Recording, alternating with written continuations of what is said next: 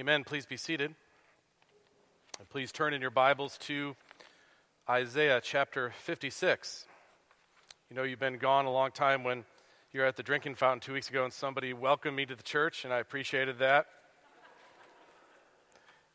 But it is great to be back. I've looked forward to this day since the day I went on the sabbatical. I had occasion to do two major things that are different, at least the intensity level of them. I taught for the first half, essentially, of the time of sabbatical, which for me is refreshing. It's not, if I only have that to focus on and I'm with students, there's some students I've become close to over the years of teaching at the same seminary in Colorado, and I teach church history there. I also teach pastoral duties 1 week on funerals, weddings, and visitation, things like that.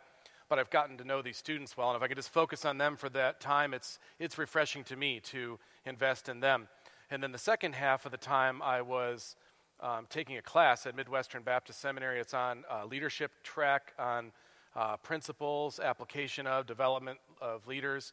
And so that was a great time of focus, talking to other pastors. They bring pastors in who have expertise in certain areas, and you have occasion or time with them. So both of those endeavors were really exhilarating for me, and I'm refreshed and ready to go.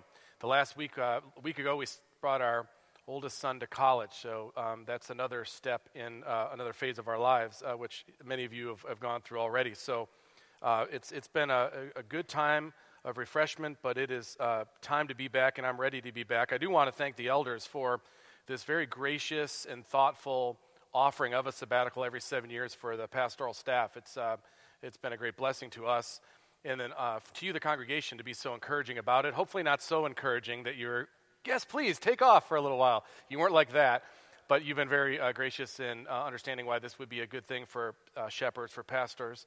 And for Pastor Nathan and the brothers and our ministry team and the sisters as well, our two administrative assistants, I want to thank them too. They're a great team, great giftings. The Lord's blessed us with them, and I knew you would be fed well while I was gone. And it's a great time for everybody to grow in the things that we're doing. And so I'm very grateful for all of these brothers and sisters. I love them all, and I'm grateful for them and their ministry among us. I know you are too. Now, with that, I'm already a little behind the eight ball because of all the things we've had in the service, and I've got a lot to say, as you can imagine.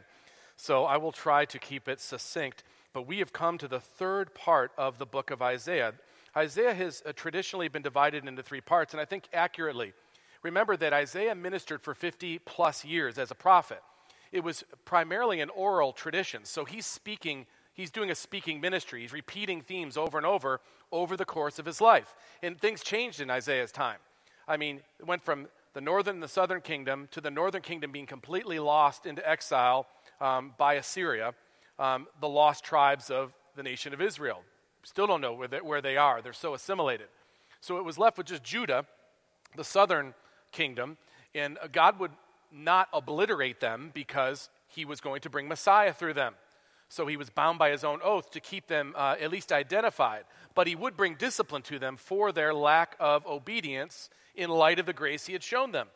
And so Isaiah's writing, most of the book's written with the northern kingdom in exile, and now he's warning the southern kingdom about what is to come. God delivers them from Assyria, but raises up Babylon, and all the while, Isaiah's preaching and teaching. Towards the end of his life, scholars generally think, and I think this is borne out in Near Eastern precedent, he puts together his book. It summarizes all that which he has taught. So there's a continuity to it, but there's also distinctions in it because he goes through phases. It's one author, Isaiah, who's writing the sum total of teaching over 50 years. The first third of it is focused on God is sovereign. God is sovereign, and the nations must bow to him. And the nations are in sin and rebellion. And his people, who have been shown grace, have been promised grace, yet they are rebelling. They're not acting out their identity. So he speaks to them as the sovereign God bringing judgment. The second third of the book, which starts around chapter 40, all the way to 55, right before our text today, we have God's answer for how he will remedy the unfaithfulness of his people and make opportunity for all, not just his people now, ethnically speaking, but anyone who would believe upon his Christ. And it culminates in chapter 53. Chapter 53, the clear expression of the gospel. That's why we call this the Gospel of Isaiah. Forecasting the one who would undo the unfaithfulness of the people. All we like sheep have gone astray. We have turned everyone to his own way. And the Lord has laid on him, his Messiah, his faithful servant, the iniquity of us all. So he bids everybody in the face of their sin to look to Messiah. Rest in him. Be reacquainted with the grace that he had already been preaching to his people, but they had basically walked away from. It says in Isaiah 53, it was the will of the Lord to crush him, the Messiah. He has put him to grief. When his soul makes an offering for guilt, he shall see his offspring and he shall prolong his days. The Messiah would win his people to himself. And his people would not be defined just ethnically. This is important because the ultimate picture God has for his people is a diverse house of prayer. And thankfully, because we're all Gentiles here, unless you're 100% Jewish, you're a Gentile, and the foreigners spoken of in the passage here, that'd be us. So it's important for us to recognize that the Abrahamic covenant, where God promises Abraham he'd make him a great nation, the total of it would be to be a blessing for all the nations. It was never, ever intended to be just focused on one nation, only insofar or so long as it took for Messiah to come. And then the door is open to the Gentiles. But the door was even open before Jesus came. They just had to come through the faith of Israel, which was faith in the coming Messiah. It's unified in this sense. Now, with that intro, we come to the last third of the book. The last third of the book rests in the finished work of the Messiah, and it bids the people against the backdrop of exile that they would experience in Babylon to start to show or reflect what they say they believe. Isn't that a common theme in Scripture? God's done this work of grace for us. Now, people of God look like the people of God. Now, people of God, don't get confused. You can't do these things or obey these laws or follow these commands and then become the people of God. I've given you this through my Messiah, who's borne your iniquities. Now, reflect the righteousness of your covenant God as you walk through this life. So he begins this final third of the book, Isaiah chapter 56. Here as I read God's holy word, starting at verse 1 down to verse 8. Thus says the Lord, keep justice and do righteousness, for soon my salvation will come and my righteousness be revealed. Blessed is the man who does this, and the Son of Man who holds it fast, who keeps the Sabbath, not profaning it, and keeps his hand from doing any evil. Let not the foreigner who has joined himself to the Lord say, the Lord will surely separate me from his people. And let not the eunuch say, behold, I'm a dry tree. For thus says the Lord to the eunuchs who keep my Sabbath, who choose the things that please me, and hold fast my covenant, I will give in my house and within my walls a monument and a name better than sons and daughters. I will give them an everlasting name that shall not be cut off. And the foreigners who join themselves to the Lord to minister to him, to love the name of the Lord, and to be his servants, everyone who keeps the Sabbath and does not profane it, and holds fast my covenant, these I will bring to my holy mountain and make them joyful in my house of prayer. Their burnt offerings and their sacrifices will be accepted on my altar. For my house shall be called a house of prayer for all peoples. The Lord God, who gathers the outcasts of Israel, declares, I will gather yet others to him besides those already gathered. Let's bow together as I lead us in prayer. Lord God, as we return to the study of this great prophecy of Isaiah, cause us to rest all the more firmly in the finished work of Christ and look all the more longingly to the great gathering of your people that you are in the middle of doing even now. Give us encouragement about your coming final salvation so that we might obey your precepts and live according to your commandments in the now, in the present. Guard us from being conformed to the fatally skewed and jumbled thinking of this messed up world, but rather through exposure to your word and by the ministry of your Spirit, transform us by the renewal of our minds so that we may discern what is your will, that is, what is good and acceptable and perfect. I lift this prayer in the name of Christ. Amen. As you know by now, the Bible has a repeated focus on the work of God's salvation through Christ. In this repeated message, in reality, is supposed to do two things to people.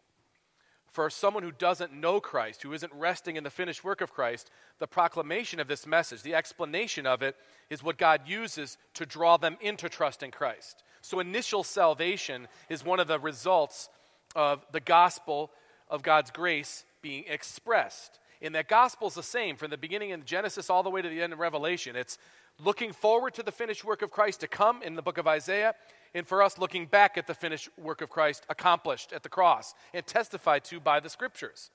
So that initial work of salvation is the main fruit that comes from the proclamation of this message over and over, the recollection of God's salvation.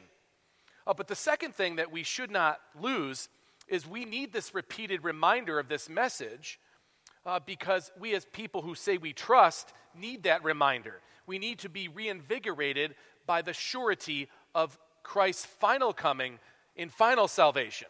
We've experienced it now, and then we start living our life, and we kind of forget this in-between time. What matters is what's yet to come still. So we look at what God has done for us in his salvation. We look forward to the finality of it, and that encourages us in the here and the now with whatever is happening in our life and in our circumstance. Really, that's what this is about.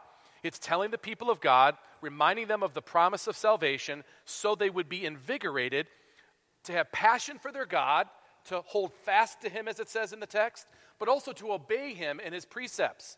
Now, the beauty of this construct is that he's not telling them that you obey and then become my people. Look closely at verse 1 as you'll see how he invigorates us with the promise of final salvation. You might read it and say, your eyes glued to the Sabbath right away, and you started thinking, how is he going to explain that? And then you're thinking about justice and right. Well, there's these things I cannot do. True, but listen to what the text says. Verse 1, thus says the Lord, keep justice and do righteousness, for soon my salvation will come and my righteousness be revealed.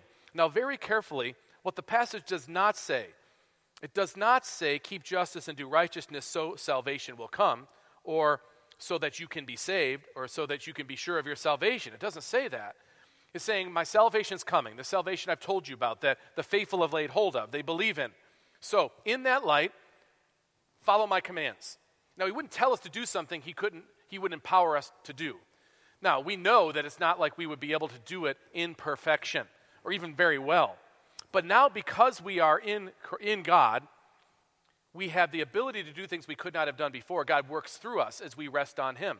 And where we fail, we rest on him all the more. So it's a beautiful picture of how it works for a believer, understanding how it is that God gives victory once they're in him. They're hiding in him, holding fast in him, resting in him. So it begins by reminding us that his salvation will come. Now, for the reader here, it most likely is referring to when Messiah comes. All this forecasting of Messiah. When he comes, God's salvation comes, and his righteousness is revealed in the person of Christ.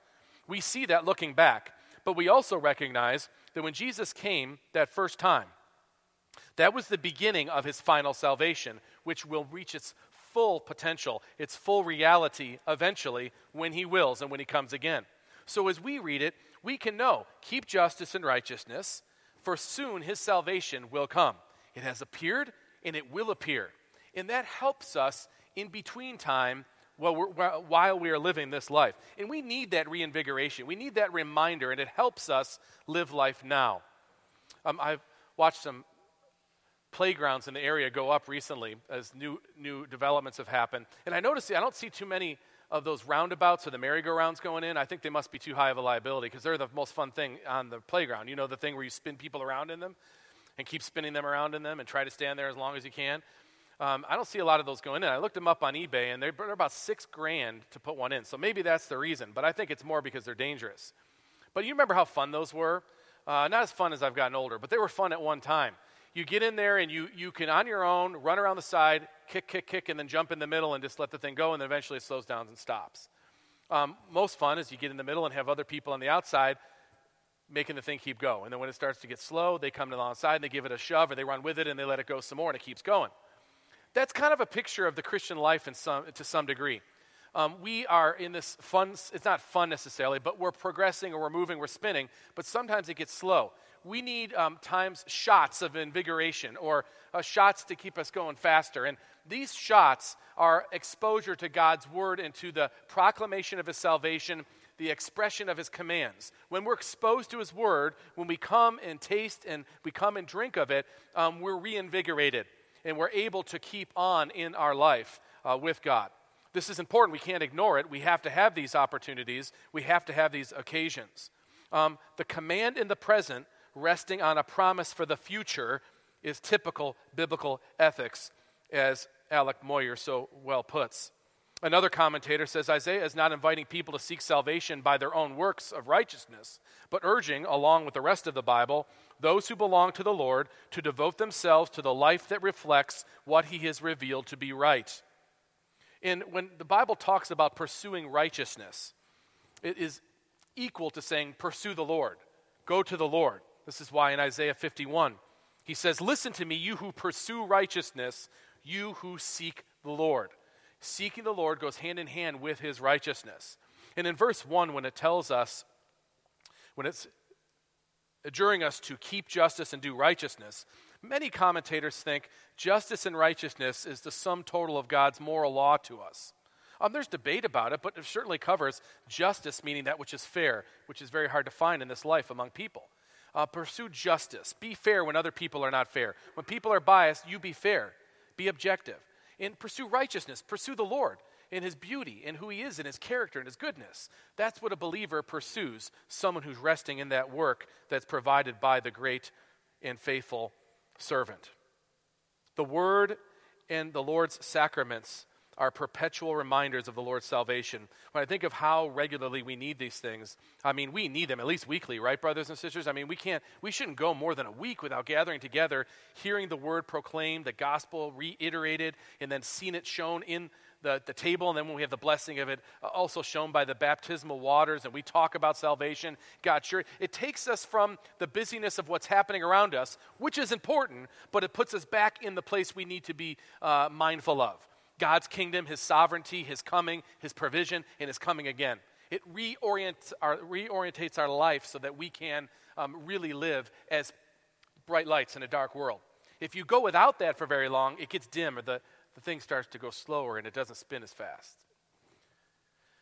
Basically, what we have as characteristic of the people of God can be found in verse 1, verse 2, and really through the passage, but just see what I mean.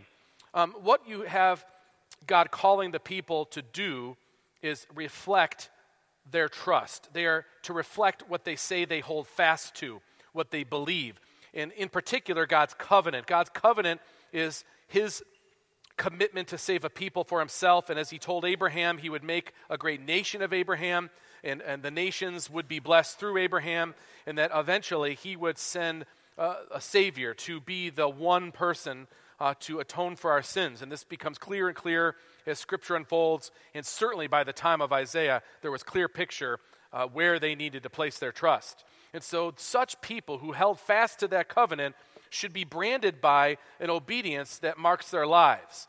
Not an obedience that earns salvation, but an obedience that shows they're God's people. And where they fail, they will humbly go back to their Lord, knowing his forgiveness is there. They'll offer their sacrifices. They'll recognize their dependence. And they're branded with trust and obedience together. Not to be confused with obedience for salvation, but a believer who is saved by God's grace, now exhibiting a trust and an effort to be obeying or wanting to reflect God's righteousness in their actions. That's what the people of God are supposed to look like. Verse 1, keep justice and do righteousness, for soon my salvation will come and my righteousness be revealed. Verse 2, blessed is the man who does this. It does what? Who keeps justice, does righteousness. Blessed is the man who does this, and the Son of Man who holds it fast, who keeps the Sabbath, not profaning it, and keeps his hand from doing any evil. You'll see a marriage between doing and believing and doing, trusting and obeying and trusting. They say they believe in Yahweh, and their life exhibits this. Blessed is the man who does this, and the Son of Man who holds it fast, who keeps the Sabbath, not profaning it. Holding fast, by the way, is a way of saying believing in it or trusting in it or resting in it. If you look at the passage all the way to the end, verse 1 through 8, you'll see a combination of statements about the people needing to trust and a statement about the people needing to obey. In verse 1, hold it. Verse 2, holding it fast. Verse 4, holding the covenant fast. Verse 6, holding the covenant fast. That's taking grip of God's covenant promises and pledges, trusting that they are true. Verse 6, joining themselves to the Lord. That's a volitional thing, that I rest in Him and His salvation and His commandments. Love the name of the Lord. Verse 6, this is what people who believe in God's salvation do. They love the name of the Lord. They're beholden to it for all He has done for them. But then notice also woven through the passage, not only are these trust statements there, but there are statements of obedience, for things for us to obey. Verse 1, keep justice, do righteousness, and keep Sabbath is mentioned twice. We'll come back to that in a moment because it's mentioned again in a later chapter at length. Keep your hand from evil, verse 2. Choose things that please God, verse 4. Minister to Him or serve Him, verse 6. And then explicitly, verse 6, serve Him. Verse 7, bring your burnt offerings. Now, I want you to see these are balances of trust and obedience statements. The Sabbath. Why is the Sabbath brought out here? Interesting to hear the commentators give their ideas. And I think that the train of thought that makes the most sense. They were in exile in Babylon. This book was written for them during their time of exile. So they're in Babylon. There's no temple there. They can't really do their sacrifices. They're not in Jerusalem. So the normal outward ways they would express their faith in God cannot be expressed now that they're in Babylon or they're outside of Jerusalem. So one of the things that would mark them as very different from anyone else would be their keeping the Sabbath. Now remember, the Sabbath, though it's part of the Mosaic table, it was also a principle before that to rest one day in 7 as a way of showing what? Faith in God to provide when we don't work that one day. Now there's benefits because then we are refreshed. And God designed us for needing rest even before the fall. And so the Sabbath principle takes a codified form in the time of Moses, and it's a way they can express their faith in God by doing something the other nations wouldn't do. In fact, one commentator notes that Persians, Babylonians, Egyptians, Greeks, none of these thought of stopping work for one day out of the week. Von Rad said it well. Living as exiles among a people who did not practice Sabbath keeping made keeping the Sabbath a token of their distinct faith. It was in the exile that Sabbath and even circumcision, which is obviously a more private rite or ritual, those would be distinctive status markers for the Israelites or the people of God. But the Sabbath, that would be noted. If you took a day off of work, that's a day where you may not be growing crops or picking crops, and it could cost you something. So practicing Sabbath was a way to describe, I believe in Yahweh. I believe in God's provision for me. It's not only an obedience, it's a statement of faith too. There's a trust and obedience that marks the life of a person who understands God's provision of salvation. And when we hear about that salvation, we're invigorated to obey. Do you see how they work together so closely? And God uses this to mark His people and draw others to Himself. You know, the more the culture becomes godless, there are a lot of negatives. Obviously, we are in danger of becoming like the culture around us, poisoned by it, for sure. But there's also the opportunity for Christians to stand out without doing anything really that major or even courageous.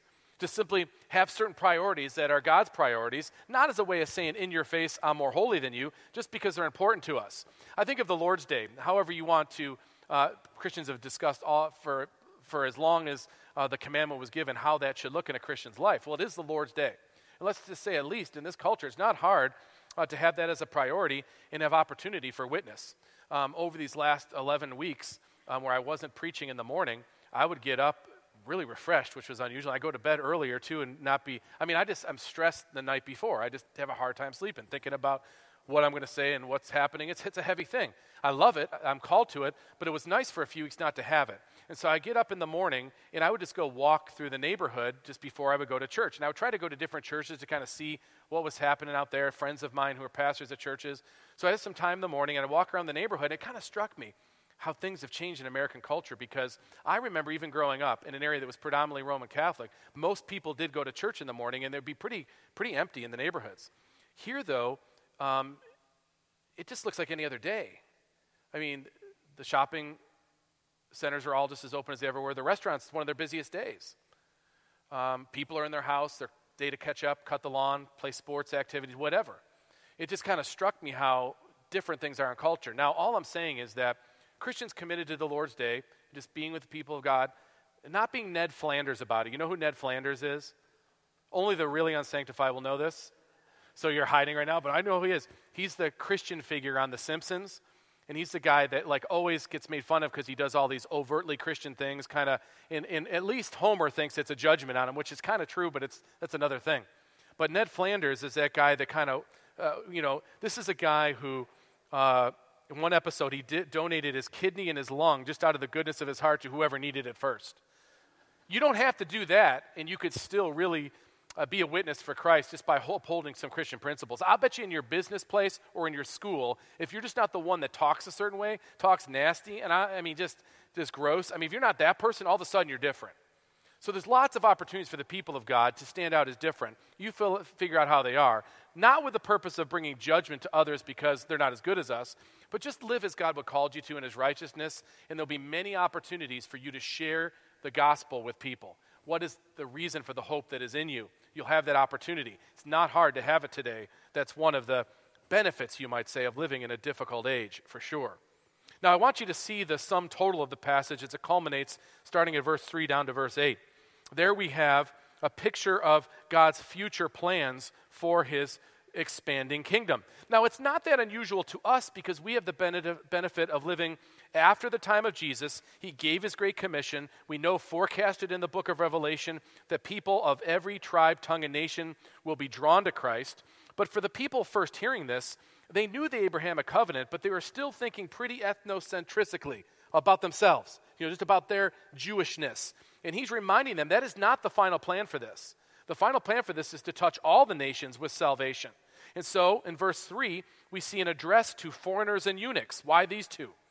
Let not the foreigner, verse 3, who has joined himself to the Lord say, the Lord will surely separate me from his people. And let not the eunuch say, behold, I am a dry tree. These two selected groups of people are distinct in this time because the foreigners would have been plentiful in Babylon. Foreigners who were brought from other nations that Babylon conquered, they would bring or deport people there, and so they would also deport people just to remove their identity. That's why the Jews were brought there, to take them away from Jerusalem and make them Babylonians, essentially. But in Babylon, there would be a great multi-ethnic horde of people around, foreigners.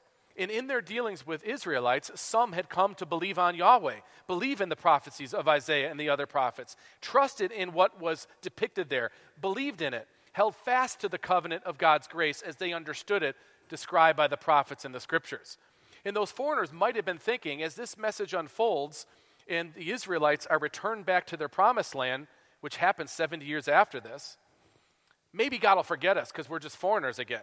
And God says no, and he wants his people to hear this. He wants those people to hear this. He wants everybody to hear this. Let not the foreigner who has joined himself to the Lord, let them not say, the Lord will surely separate me from his people. No, you're missing what makes up his people. And let not the eunuchs say, behold, I am a dry tree. What's with the eunuchs? What's their deal? Well, we know what their deal is, but why? Well, they were usually people of genius who were taken into Babylon. There was a concern that they would make a name for themselves literally by propagating and then eventually become more powerful than the Babylonians. So they would be emasculated, so they couldn't have families, but they were used for their genius or whatever they were smart about. Think of Daniel and his friends. Now, we don't know they were eunuchs, but it was not uncommon to deport smart people like that and then place them in the service of the emperor. And so think of how downcast you would be if you were a foreigner who thought that God would not accept you. Imagine if you were watching the people of God make such a big deal out of their children, the promise to them and their children, and to the way God typically propagates his kingdom. And as a eunuch, you're saying, I'm just a dry tree. I can't do any of this. I can't be part of this expanding kingdom. But look what it says in verse 3. Let not the foreigner who has joined himself to the Lord say, the Lord will surely separate me from his people. Let not the eunuch say, behold, I am a dry tree. For thus says the Lord, to the eunuchs who keep my Sabbaths, who choose the things that please me, and hold fast my covenant, those who trust in me, in what I have revealed, I will give in my house and within my walls a monument and a name better than sons and daughters. I will give them an everlasting name that shall not be cut off.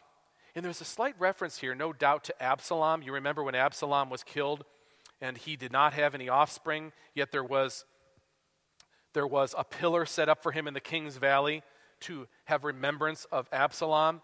Well, this kind of reference probably refers to God's ability to make our name known, even if it's not by the normal means that people would have known. Moyer says it well, no one is excluded from membership of God's people, either by nation or ancestry, accident of birth, parental or personal former affiliation to another God, falling below the creational standards of God, or deep and fundamental personal defect. The middle wall of partition has come tumbling down between the people with other people and between people and the Lord. This is a great promise of God's expanding kingdom. It's what he wills to do. Verse 7, these I will bring to my holy mountain and make them joyful in my house of prayer. Their burnt offerings and their sacrifices will be accepted on my altar. Remember, the sacrifices were given in faith that they represented the thing they needed for salvation. So just the act of obeying showed their trust as well. And it didn't matter what ethnicity you were, what nation you came from, as long as you believed on God and his Messiah, and you held fast to his covenant, you are his child. You are his, part of his people. For my house shall be called a house of prayer, in verse 7. For all peoples, the Lord God. That's Adonai Jehovah, only used once by the other prophets. The Lord God, who gathers the outcasts of Israel, declares, I will gather yet others to him besides those already gathered. This probably reminds you of something the Lord Jesus said when he compared himself to the great shepherd. He is the great shepherd. He said in John chapter 10, I am the good shepherd. I know my own, and my own know me. Just as the Father knows me, and I know the Father, and I lay my life down for the sheep. And I have other sheep that are not of this fold. I must bring them also, and they will listen to my voice, so there will be one flock and one shepherd. It says in verse 7, these I will bring to my holy mountain and make them joyful in my house of prayer. Now, I know in the day and age in which we live, so much discussion about ethnicity and racism and all these things, and they are important discussions to have, and the church should be very careful to condemn such a sin as racism. But recognize in connection with this that we have something at base level that should really inform us of this. Because none of us are part of God's original people. We are all foreigners. None of us by ethnicity have our first connection with God. We are the foreigners that God forecast would come. We are the Gentiles who would come. We are the fulfillment of the Abrahamic covenant that he brought through the children of Abraham, but now makes clear has always ever been about faith in the Messiah. That should give us a sense of desire to see all the nations on earth come to know Christ. Because we were once aliens to the covenants of promise, were we not? But now we've been brought close because of the blood of Christ. So it is for us Gentiles to do our best to tell every other Gentile, and every other person for that matter, how they can be saved. These I will bring to my holy mountain and make them joyful in my house of prayer. Their burnt offerings and their sacrifices will be accepted on my altar, for my house shall be called a house of prayer for all peoples. The Lord God, who gathers the outcasts of Israel, declares, I will gather yet others to him besides these already gathered. Maybe you don't have a church background, or whatever your church background is different. You feel awkward sometimes, perhaps. You feel out of place, maybe, among the people of God at times. You might come from the wrong side of tracks in your mind somehow, whatever those may be. You may have had things done to you that make you feel out of place or not worthy of being here. You may have done things that make you wonder if you belong. Someone somewhere may have told you you don't fit. I'm here to tell you, brothers and sisters, just as the prophets have said to everyone who would listen, and every evangelist should say, there is nothing that you have done. There's nothing that's been done to you. There's nothing about you that does not make you belong here. What makes you belong here is rest in the finished work of Christ. You believe that that work has been done for you. You believe that your sins have been covered by the perfect sacrifice of Christ. If you rest upon that, whatever other societal barrier may be there, let God bring that down so you rest fully in what it means to be one of his covenant people. And we have all this in common. We are just awful sinners who have no hope save for God give a substitute. And he gave that substitute. And there's only one race. It's the chosen race, those who are in that substitute, that great servant, Christ. And this message develops in antiquity, and it grows from this place, and it sees its fulfillment in Christ and his commission, and it's working itself out now. That's the beauty and the joy of being in the church today, that we don't just keep it here. We look forward to the ways that we can see all tribes and tongues come to know Christ and call upon his name until he comes again. We proclaim the Lord's death until he comes again. Let's pray.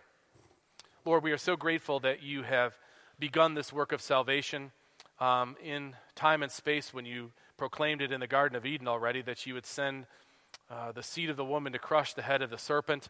And then, Lord, you have called your people to believe on that message and your commitment to do this really from the beginning. Give us a renewed faith, an invigorated faith that works itself out in obedience. And I pray, O Lord, that you would help us to always understand the relationship between the faith you have given us and the works that you call us to perform.